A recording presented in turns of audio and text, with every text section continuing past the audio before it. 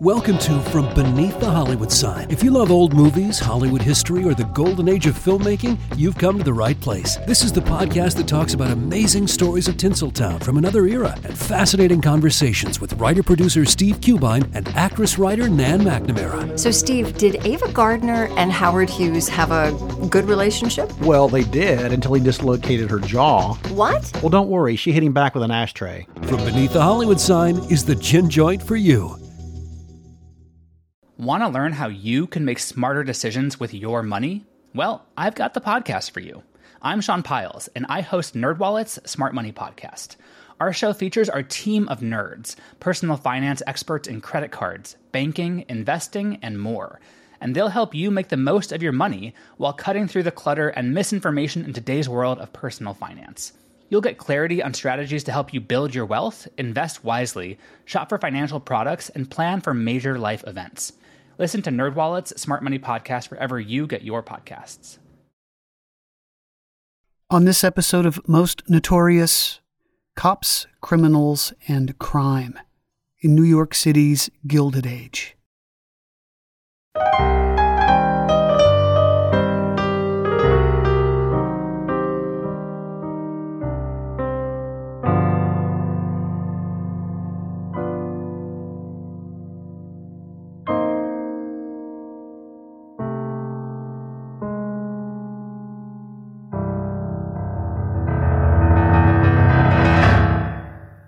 Hello, everyone, and welcome to another episode of the Most Notorious podcast.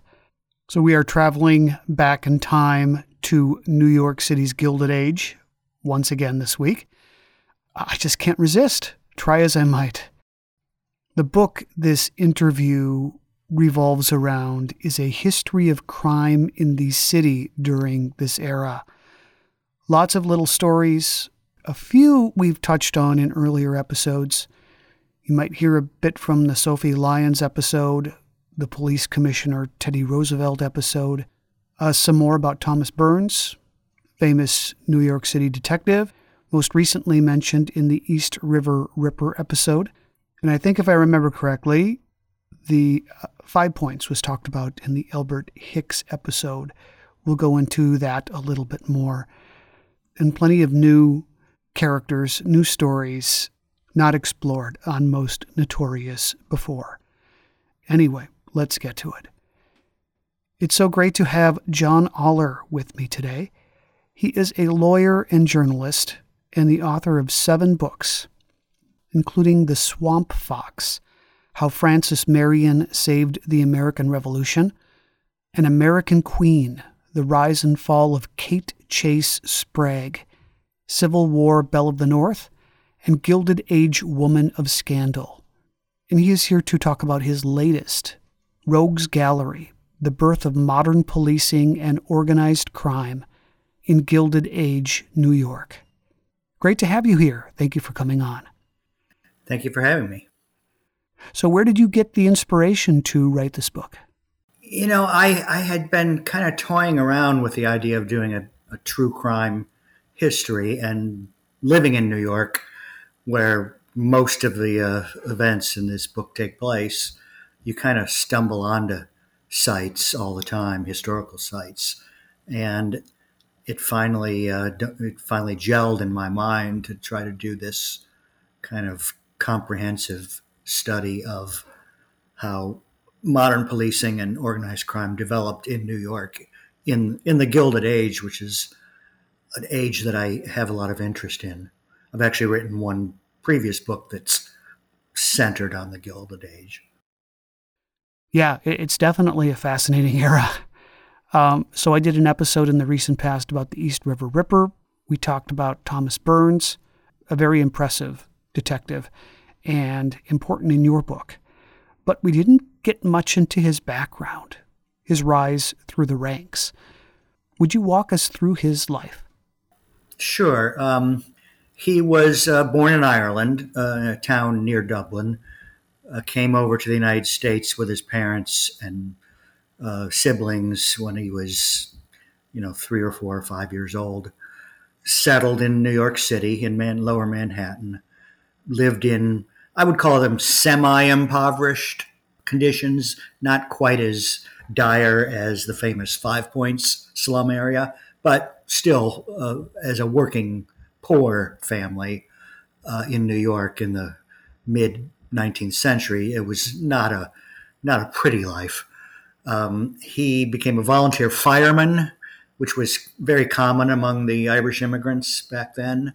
There was no New York City fire department until later. He was a gas fitter for a while, meaning he would light the gas lights in the city. He was a volunteer in the Civil War with what they're called the Zouaves, it looks like Zouaves, but I think it's pronounced Zouaves, which was a group of firemen from New York who joined the battle early in the war and were overrun at the first Battle of Bull Run. And he later said that, yes, he ran it just as fast as anyone away from the Confederates that day. And then he joined the New York Police Department in December of 1863 when he was in his 20s, and rose pretty quickly through the ranks to become a captain at age 28. Most New York cops didn't become captains until they were at least 30. And he had a good career, but nothing particularly spectacular until this big bank robbery in 1878 in downtown Manhattan called the Manhattan Savings Institution robbery. And I'll stop there if you want to talk about that. I do, yeah. But I do want to ask you, what are your thoughts, just generally, on Burns as a crime-fighting figure? Do you think he lived up to his own hype? More, for the most part, yes. I would say probably underplayed is his intelligence. I think he was a very smart, perceptive detective.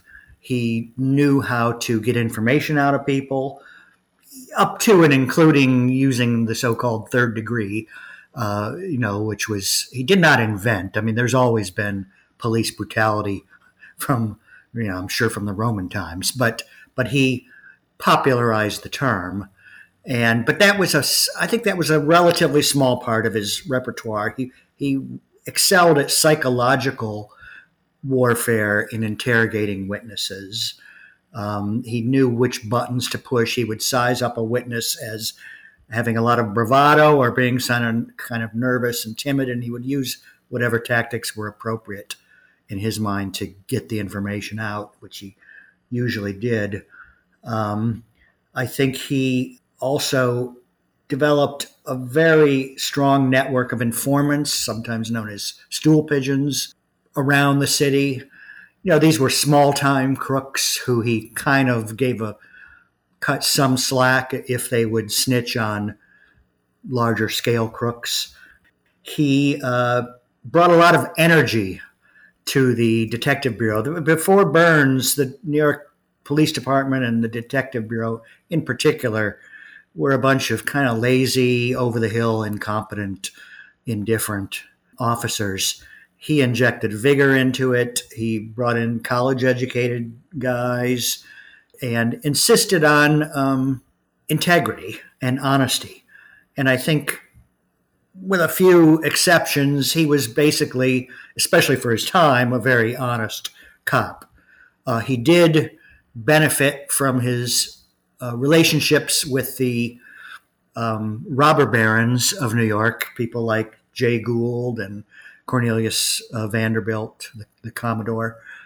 They would provide, in exchange for him protecting them and their financial interests, he received stock tips from them, which were at least borderline, if not outright, insider trading. Not illegal per se at the time. So he built up a lot of wealth that way. But he really, the quote from Woodrow Wilson when he asked for a declaration of war in World War I, we must make the world safe for democracy. Well, Thomas Burns made New York and Wall Street, the Wall Street world, safe for plutocracy. He set up a mythical line, called the Deadline in Lower Manhattan, below which, if you were a crook and stepped below that line and didn't have an adequate excuse for doing so, you went off to jail. And so he really made Wall Street safe at a time when there was a lot of pilfering, a lot of petty thievery of banks and brokers down on Wall Street. And they finally got fed up, the bankers and brokers, and said, we need, if we're going to create this great new financial city called New York, we need safety, we need protection. And he gave them that. So he had a number of other innovations, which we can talk about. But I think he was a very canny, very nimble detective, probably a better detective than he was an administrator, let's say. And he was involved in solving the heist of the Manhattan Savings Institution, which was an absolutely stunning robbery in 1878. Millions in cash and securities, right? Yes. It was located down in what's, Greenwich Village today. It was thought to be a very impregnable fortress, a maze of locks and safes and et cetera. And it was shocking when it was discovered one day that the bank had been breached and millions had been made off with. It was about $3 million in dollars at that time, but the equivalent of, I think, around 70 million today. And it's still, in terms of cash and securities value, the largest robbery in the history of the city of New York. Burns, I think through his intelligence network, he had a pretty good idea. The burglars left no clues as to their identity, but Burns, who knew all the major crooks in the city and many across the country, sort of knew that there were only a half dozen or so guys in the whole country who were capable of pulling off something of that complexity and magnitude. So he started investigating, and it took him a few weeks, but eventually he apprehended all of the major participants in the robbery, and they either went to jail for this crime or were sent back to jail to serve out their time on prior crimes, having escaped from prison. And it was hailed by the New York Times as really the first time a major bank robbery had actually been solved, at least in New York. Generally they got away with it. How did they do it? Pull this thing off? Well, they tried different ways. The thing was in the planning for a couple years at least, and the participants would kind of come and go, drop in and out, as some got caught for other things. So at one time they were going to use sort of mechanical implements, wires, to try to get into the combination lock and jigger it so that they could open the vault. They had some difficulties with that. And eventually what they ended up doing was basically just forcibly kidnapping the guy with the keys to the bank and his family, forcing him to give them the combination. And then they broke into the bank and opened up the safes, and they had the best, most recent burglar tools. And they chopped away and got the money and made off with it. There was probably 6 or 8 guys were involved in the actual robbery on that date, but there were probably another 6 or 8 who had been involved in the planning in some way or the other over the years. And they had an insider. They had a New York police detective who was crooked in on it, and they had the security guard for the bank in on it. So they had inside help. One of Burns's more notable early cases had to do with the murder of Jubilee Jim Fisk Jr. Could you walk us through that case? Yeah, Jim Fisk was the business partner of Jay Gould, and as a duo, they were considered some of the worst of the robber barons. They basically stole money from wherever they could get it. Not literally stealing, but figuratively stealing on paper. And Fisk was the more flamboyant of the duo. He was a guy only in his 30s, but he had a mistress named Josie Mansfield, and she was taken away from him by one of his business partners, a guy named Ned Stokes. And to make a long story short, Stokes, out of jealousy and hatred and etc., tracked Fisk down at a big glamorous hotel in Lower Manhattan. Almost all these things took place in Lower Manhattan, and found Fisk on the stairway inside the hotel and shot him at point blank range from 4 or 5 steps away.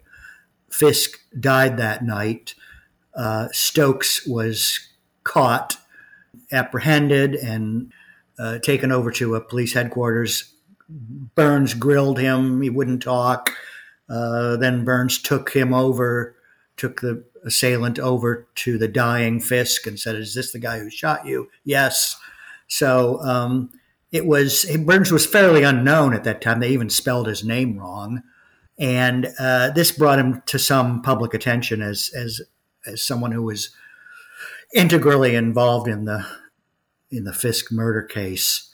He then testified at trial, and it led to a conviction not on murder, but on a compromise verdict of I think first-degree manslaughter. But so this brought him some attention. This is a few years prior to the Manhattan Savings case, which really cemented his reputation as the great detective. So one of the men you write about, and you mention that his image is lost to history, which is too bad because part of what makes Burns' time as police chief unique is that he created a bank of hundreds and hundreds of photographs of criminals who stalked New York City. But this particular man was an elite bank robber named George Leonidas Leslie. Yes. Just to back up a moment, the photos you mentioned, it was called the Rogues Gallery, and they were mugshots, and they were kept at police headquarters. There was a whole wall of them. People from the public could come and look at them. Just about every criminal of every stripe and type in New York, from pickpockets to counterfeiters to safe blowers to bank burglars. For whatever reason, George Leslie was never photographed for the Rogues Gallery. And in fact, during his lifetime, his name never appeared in print as a major bank robber, even though it was said that he was involved in, some very high percentage, 60, 70, 80% of the big bank robberies in the United States in the 1870s, let's say. He was really more of a producer of bank robberies. He, or a director in movie terms. He selected the team. He directed what each one was to do. He scoped out the joint. He had people practice their roles in advance. And so he really was the brains behind many of these large bank robberies, burglaries, including the Manhattan Savings Institute robbery.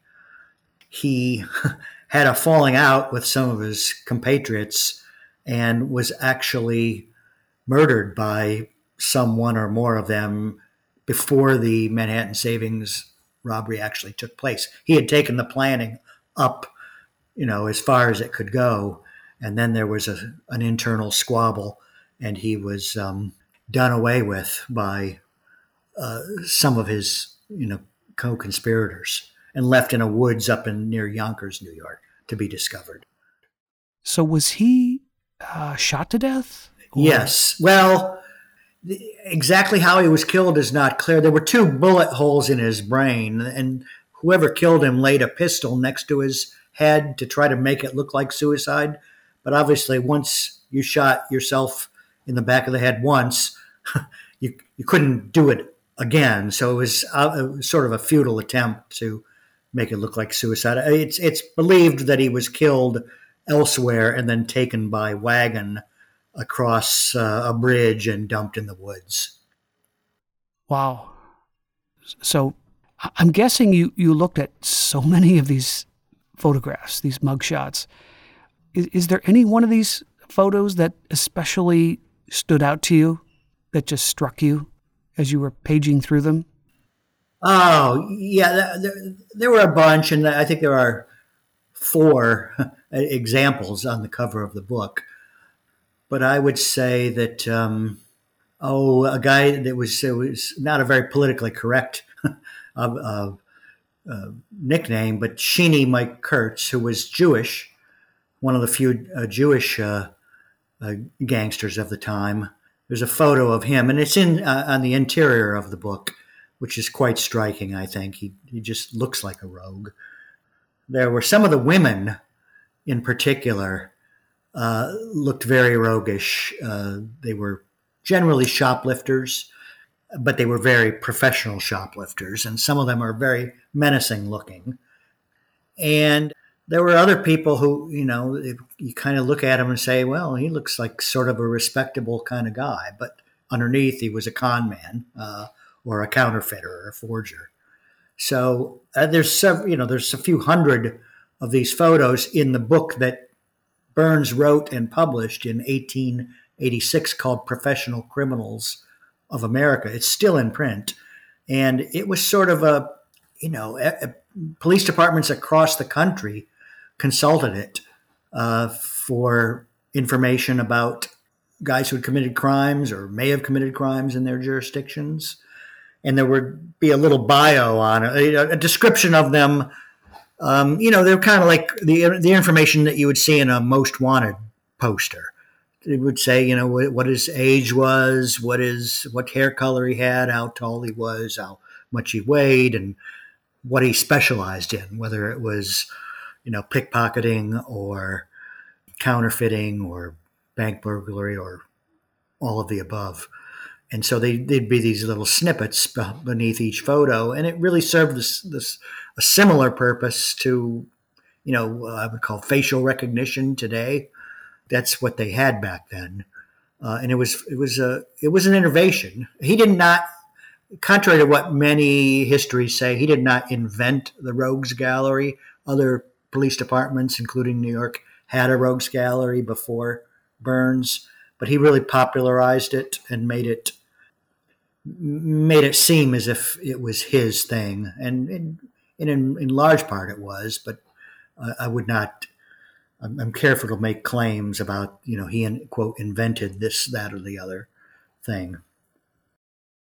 And we will return after these brief messages.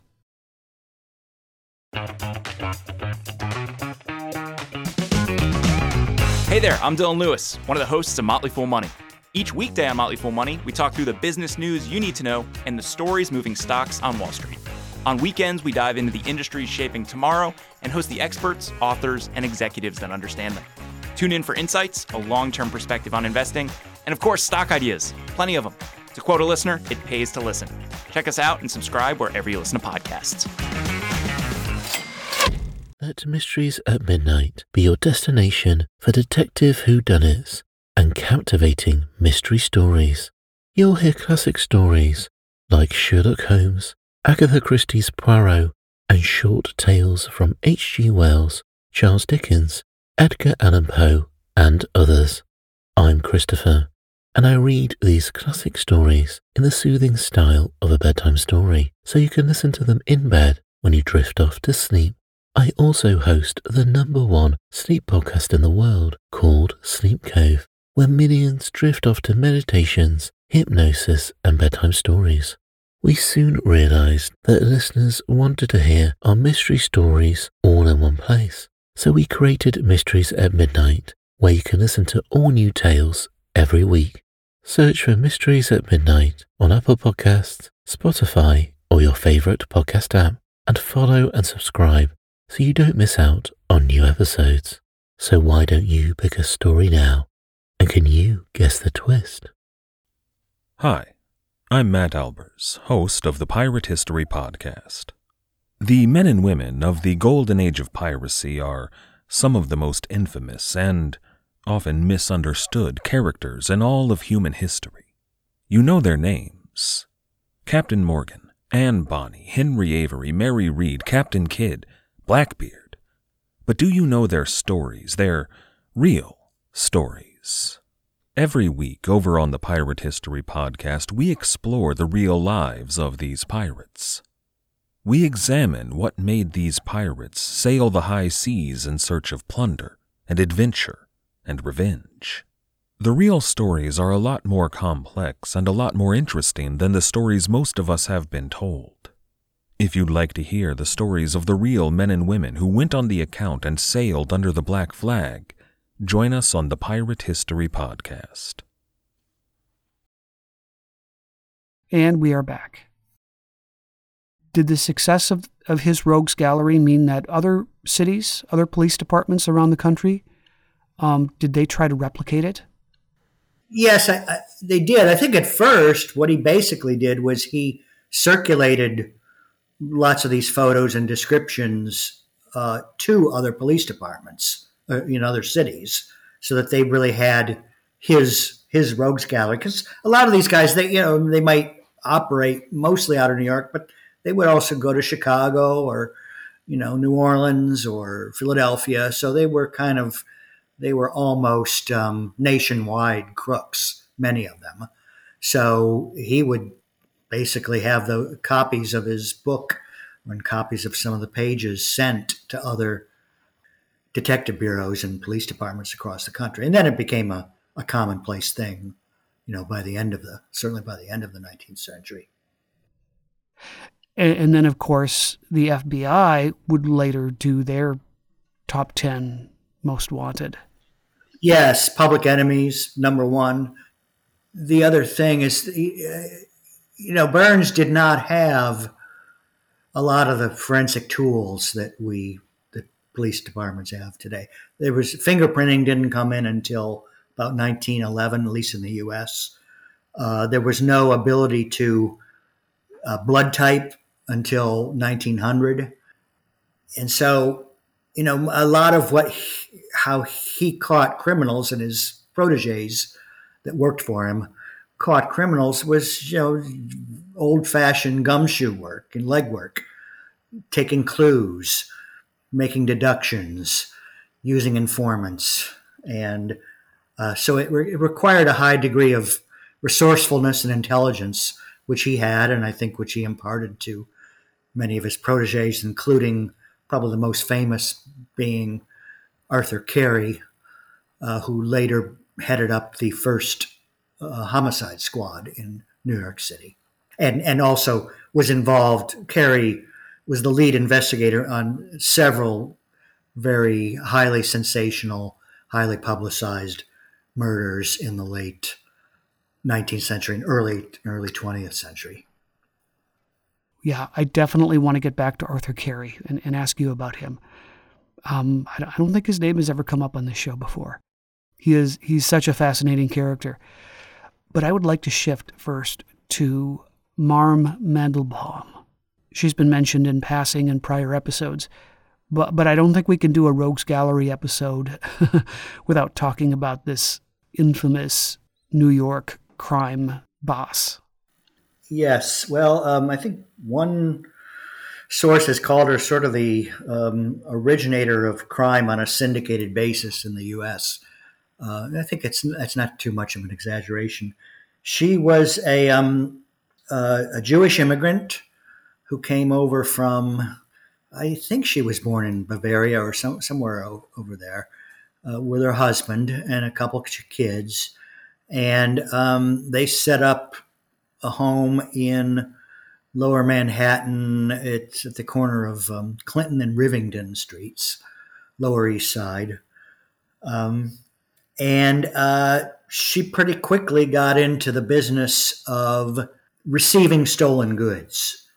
And what that meant was she would take hot loot off the hands of robbers and other thieves.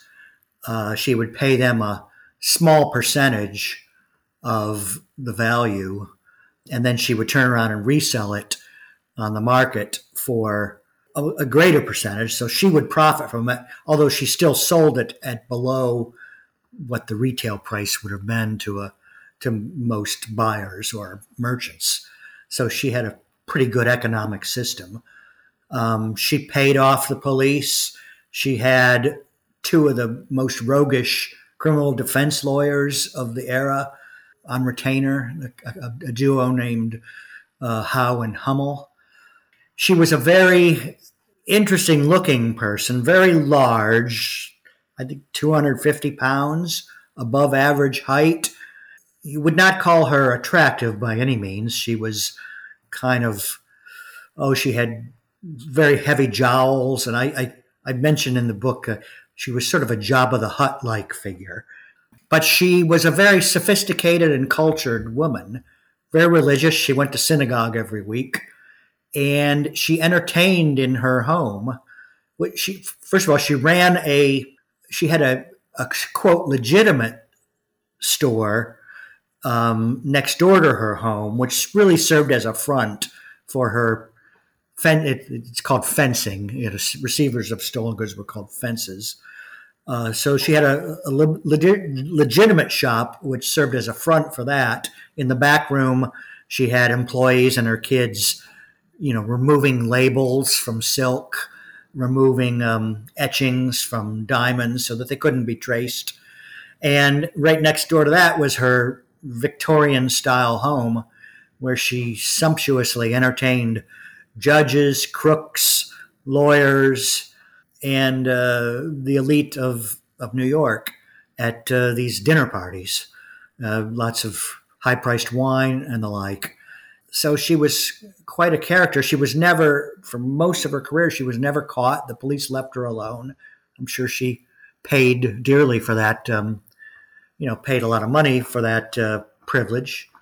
She was finally caught and put on trial, and during the trial, she skipped out and went to Canada and couldn't be extradited because there was no extradition treaty with Canada back then.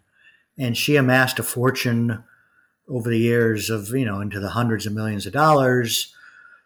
She had a nationwide and in some cases even worldwide network of people who bought her stuff, at discount prices because it was hot stuff. Hot meaning illegal. And she also helped finance the Manhattan Savings Bank robbers. She was a great friend and mentor of most of the guys who were involved in robbing that bank, including George Leslie and a few others. So she was a kingpin. She taught women. She took them under her wing and taught them the ins and outs of shoplifting, and really had an empire in the 1860s, 70s, and early 80s in New York. So I do want to ask you about one of the more nefarious figures on the police force. His name was Alexander Clubber Williams, and he was known for his liberal use of his billy club. Yes.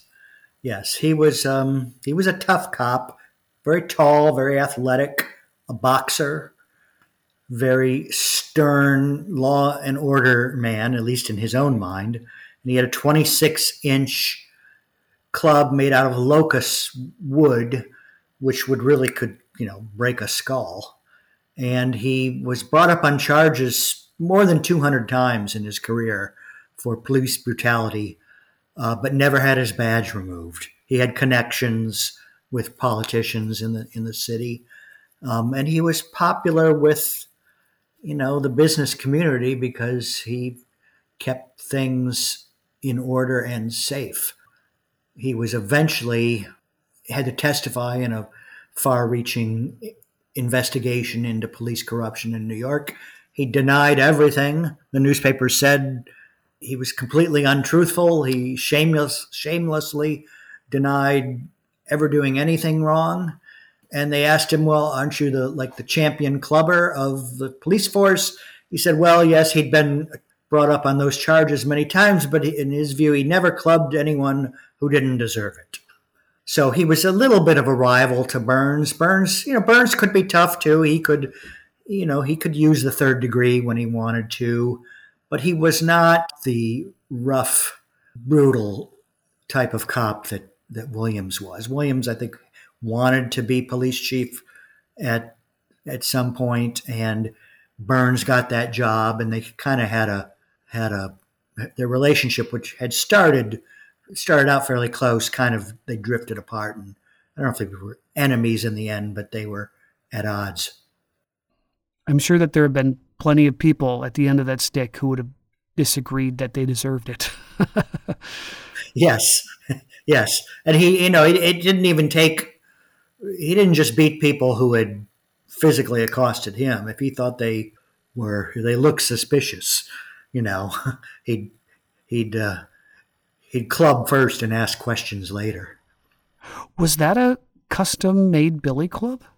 I think at one time that was the standard length on the force, either that or 24 inches. Now, Burns eventually reduced the size of it and made it much less lethal, and also forbid things like, when Burns became police chief, he'd been head of the detective bureau for many years, and then he was finally elevated to police chief. It was called superintendent of police back then.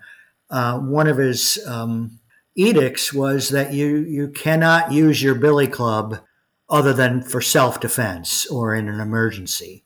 And the police in the early days used to take their club and kind of twirl it around in a menacing fashion toward ordinary citizens, just kind of like to warn them off or just to show some bravado, or they would bang it on the gas lights to summon other cops. And Burns kind of tried to really reduce the use of the billy club, in part because Scotland Yard, who Burns was always watching, what is Scotland Yard doing? He was very jealous of Scotland Yard's reputation as the best detective agency in the world.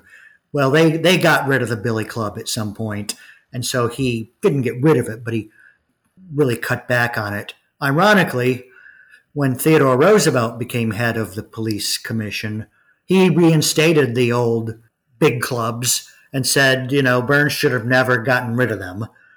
Police should have these big clubs for when they need them. They shouldn't club innocent people. But as far as dangerous criminals went, the more clubbing, the better. That was TR. So I'd love to travel to 5 Points with you for a while. There are a lot of well-known gangs that came out of 5 Points, but you focus in your book specifically on the Wyos. Can you tell us more about the Wyos, the origin of the gang, and why they were called the Wyos? Yeah, they there's a lot of mythology about them. Just to back up a bit, Herbert Asbury wrote the original book called Gangs of New York, which was then turned into the Martin Scorsese film that Daniel Day-Lewis and Leonardo DiCaprio starred in. And that was mostly about the gangs in the years leading up to and maybe just after the Civil War. Gangs with names like the Dead Rabbits and the Bowery Boys. And the Wyos, Asbury said, they started right after the Civil War. They didn't. They really began in the early 1880s under the leadership of a guy named Danny Driscoll.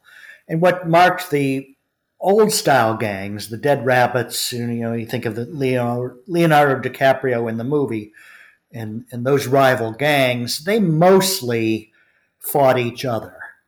And they mostly left ordinary citizens alone.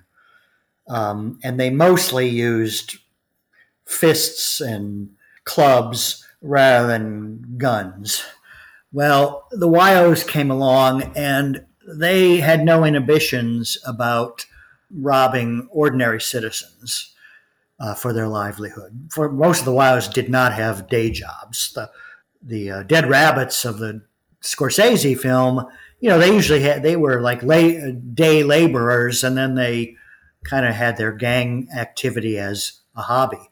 But for the Wiles, the crime was a business.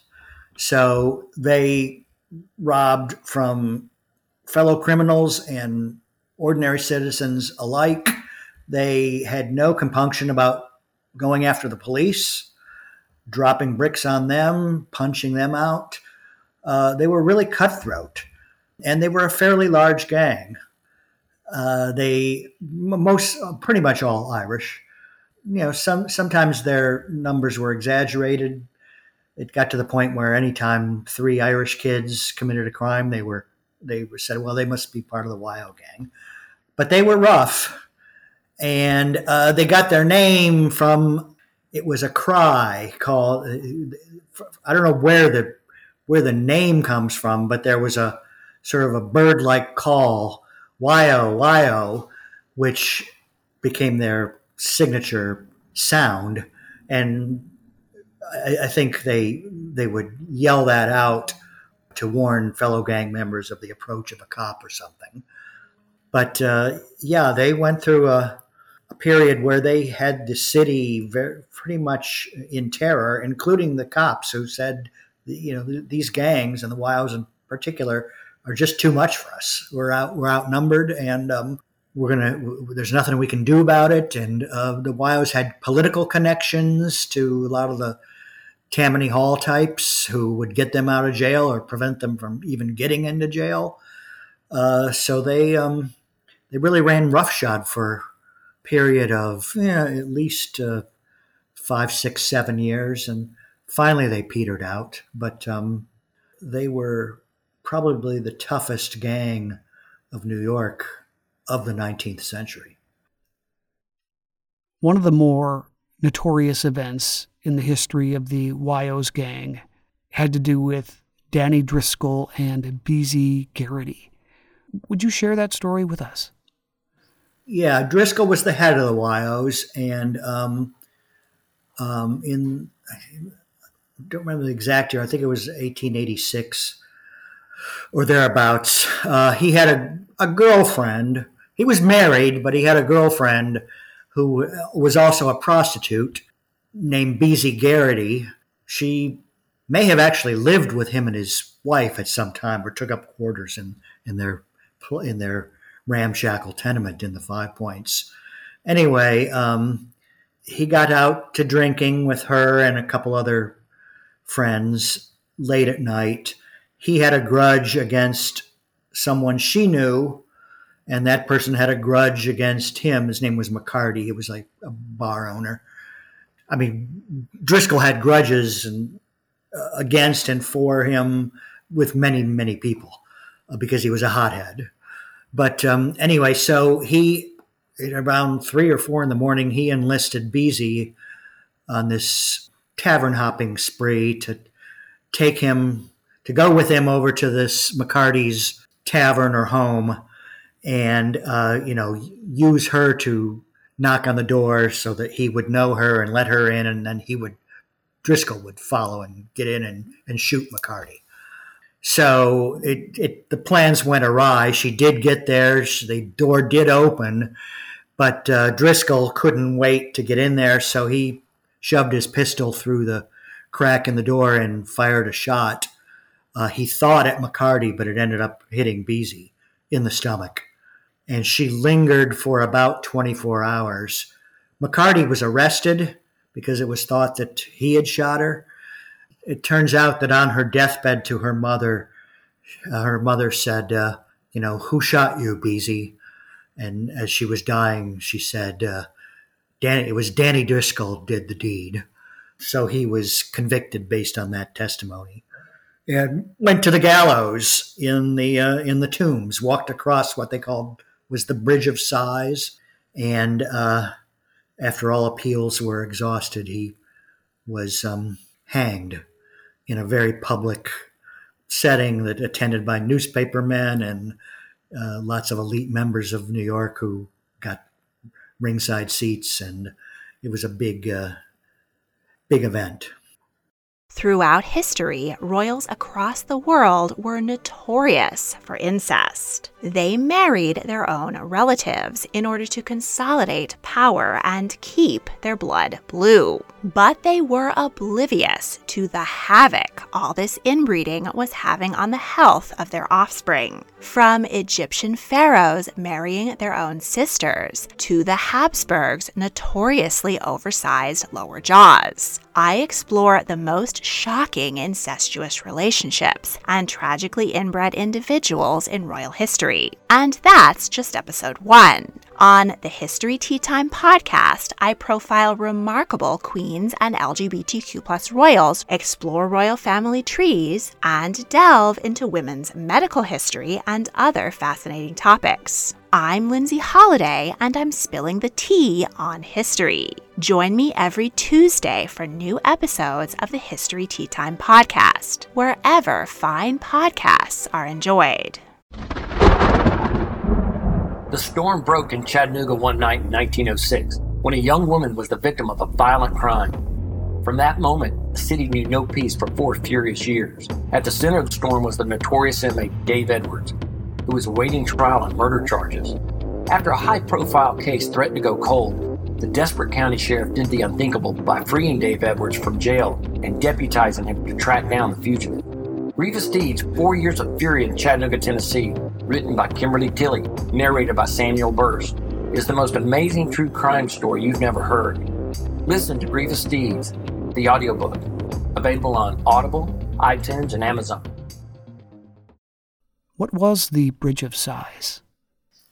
Well, there's the Bridge of Sighs is in Venice. That's that kind of bridge. It's, I think, a concrete bridge in Venice in between 2 buildings. I don't know where the word size comes from. But anyway, in the Tombs, which was the main prison in New York, which was not far from the 5 Points, just a couple hundred yards, there was, at least originally in the Tombs, this was this huge Egyptian-style concrete building, which served as a jail and court complex.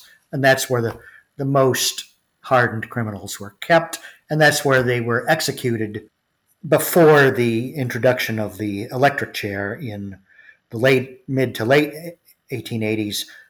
People were hanged, and they would hang them in a sort of a courtyard in the Tombs, and you were led from your jail cell across this overhead. At that time, it was an outdoor overhead bridge to the courtyard where you were hanged, and it was called the Bridge of Sighs. Later iterations of the major New York City jail also had a Bridge of Sighs more closely resembling the one in Venice, in that it would be a concrete enclosed walkway in between buildings, in between the jail and other parts of the jail complex. Yeah, and as he memorably told the executioner who was going to pull the cord on the hanging, he said, please make, he greeted him warmly because he knew him. And he said, just please make quick work of it, which he did. He was somewhat of a hero to a lot of the scruffier teenage kids on the Lower East Side, who kind of viewed him as almost a Robin Hood figure. Now, he wasn't really Robin Hood-like in that, yes, he would rob from the rich, but he didn't give to the poor. He gave to himself and his fellow gang members. Nevertheless, he was seen, so as was Mar Mandelbaum, as kind of iconoclast who stood up against the elite and the rich of the day. I mean, this is a common thing in crime over the years. It happened again in the 1930s with John Dillinger and those types, who were almost heroes to the public because they robbed banks. And, banks and bankers were bad people. They brought on the Depression, etc. Well, back in the 1880s, it was similar. You had the plutocrats, the J.P. Morgans and the Vanderbilts and the John D. Rockefellers were, hated by the masses, viewed as oppressive people, which in some ways they were. And so criminals like Mandelbaum and Danny Driscoll and some others were viewed as almost, fighting back against the rigged system. There was another major criminal, very famous, George Appo. He was the greatest pickpocket of the era. Very small guy, like 5'3" or 4", half Chinese. I think his father was Chinese. His mother was Caucasian, and he was kind of a dapper little guy. But he became an expert pickpocket. Spent a lot of time in jail for that. Got out, and in his 30s became famous as one of the leading figures in the green goods game, which was a huge con game at the time in New York.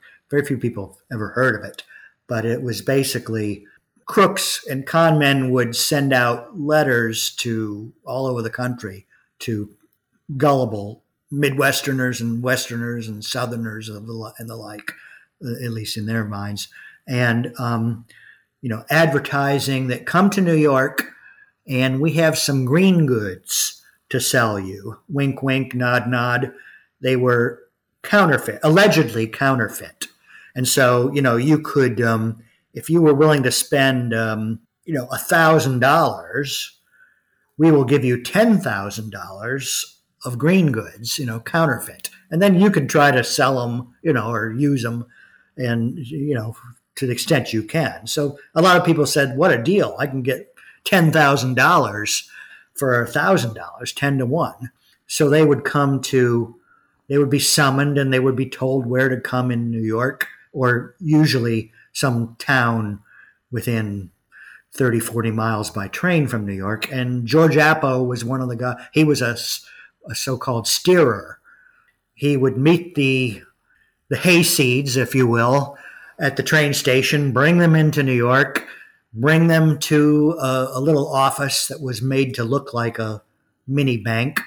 And then from there, various other people would pull this scam where they gave the customer, they would show the customer, I should say, let's say $10,000 in real money. They had financial backers, these greens good operators, who could put together $10,000 in real cash. So they would show that to the customer, and then while they were having the customer fill out some paperwork or whatever, they would have the quote ringer would substitute in place of the $10,000 in real cash, which the customer was told was counterfeit.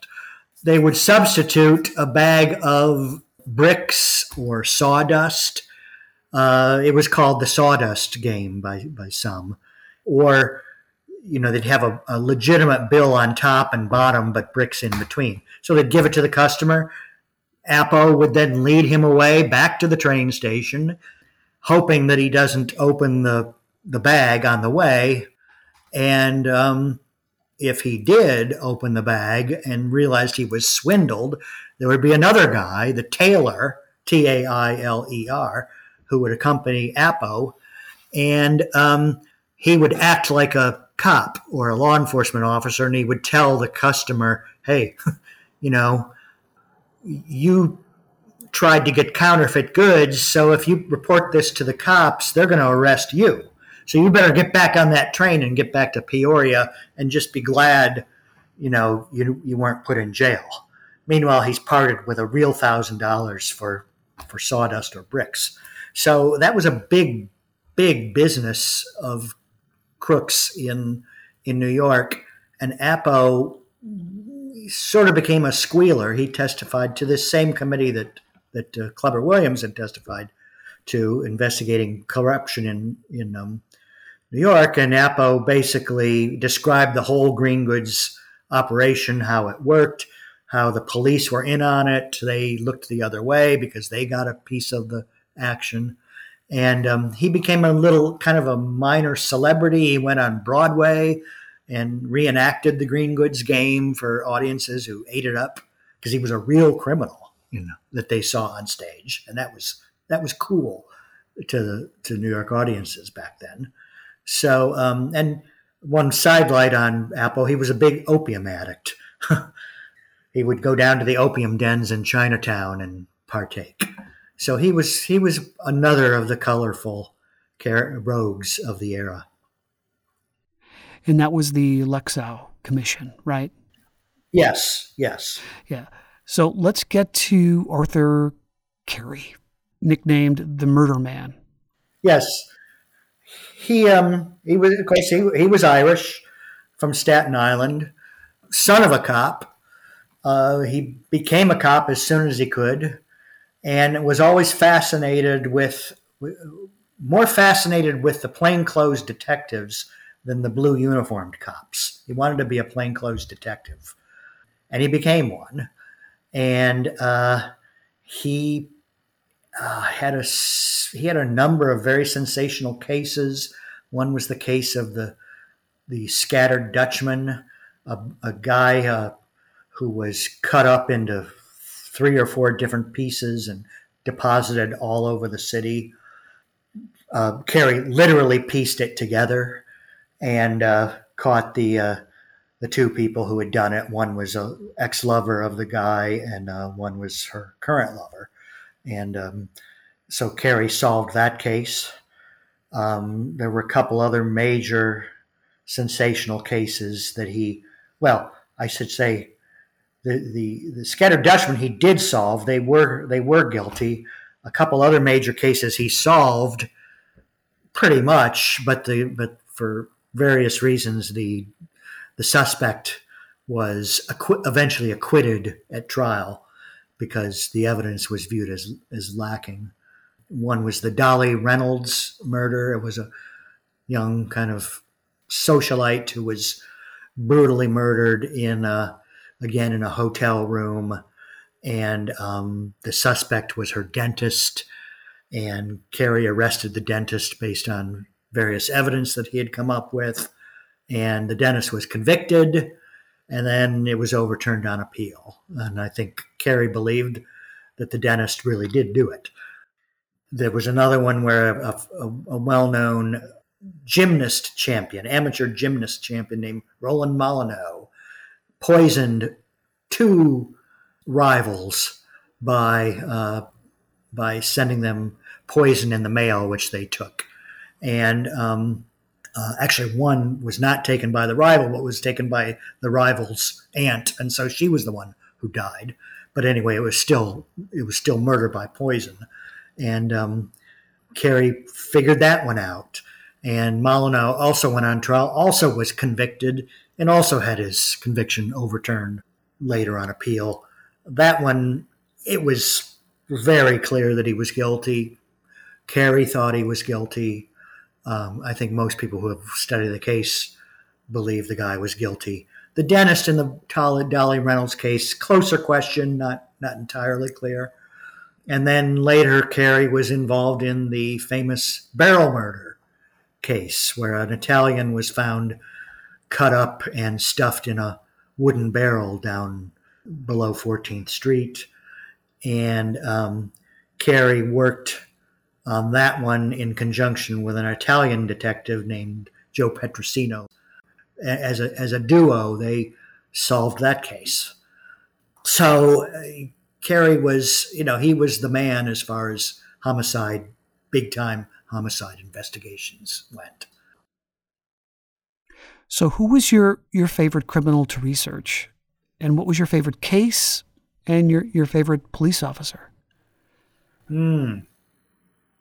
Criminal character, I would say, as far as a kind of mysterious romantic character, George Leslie, just because so little is known about him and there's so much has been written about him that is problematic, I would say. But I think Shang Draper, who was a partner of Leslie's, was a very flamboyant criminal character as well, because he had a varied career. He was a bank robber, he was a con man, ran prostitution cons, and then ended up being kind of a big-time casino operator. and not much is known about him either. There's no picture of him, for example. So those two, I think, were my favorite colorful criminals, because I think they were both intelligent. They weren't just brutes. As far as the favorite case, I'm particularly drawn to the Dolly Reynolds case. The Molyneux case is a fascinating one, but I think it's so clear-cut that he was guilty that it's almost it's not as fun trying to guess what happened. Dolly Reynolds, it's really a mystery. And I think even Carey admitted at the end that he didn't really know for sure who had killed Dolly Reynolds, whether it was the dentist or someone else. But I would, for readers of the book, that chapter, which is called The Man in the Straw Hat, because the person last seen with her was a man with a straw hat. That may be my favorite chapter in the book. And cop, well, I think you'd have to say Burns, just because of his influence. And he was just an interesting guy. He could be brutal when he needed to be, but he was very thoughtful and analytical as well, and far-sighted. I mean, he was an innovator. He really did create the modern detective force. So obviously we don't have time to get into everything. There's a ton in your book, including chapters on the rise of the turn of the 20th century gangster in New York City. Yes. Guys like Monk Eastman. Yes. Well, as the 20th century turned, one of the themes of the book is that as policing became more efficient, more scientific, more professional, over the course of this period from roughly 1870 to 1910, the criminals became more professional, more efficient, more deadly, started carrying guns as a matter of course. It was an evolutionary process, and Monk Eastman was probably the next big gangster head of a major gang after Danny Driscoll and the Wyos kind of faded away, after Danny Driscoll was executed and then the Wyos faded away. Monk Eastman was a very thuggish, brutish guy, but he was also smart. He had street smarts, and he had a rival. His was a Jewish gang, pretty much exclusively, although Monk Eastman himself was not Jewish. But he had a rival gang of a couple rival gangs of Italians. The Italian versus Jewish gang was a theme of the turn of the century and first part of the 20th century. And the top Italian gang was led by a guy named Paolo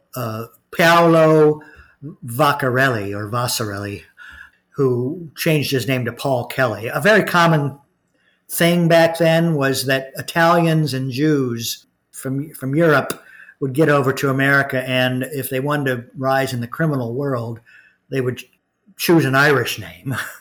The Irish controlled crime earlier on, and so it was easier to rise up the criminal ladder if you were perceived as being Irish. I'm not sure they fooled that many people, but by their appearance and accent. But at least on paper, they preferred to use Irish names.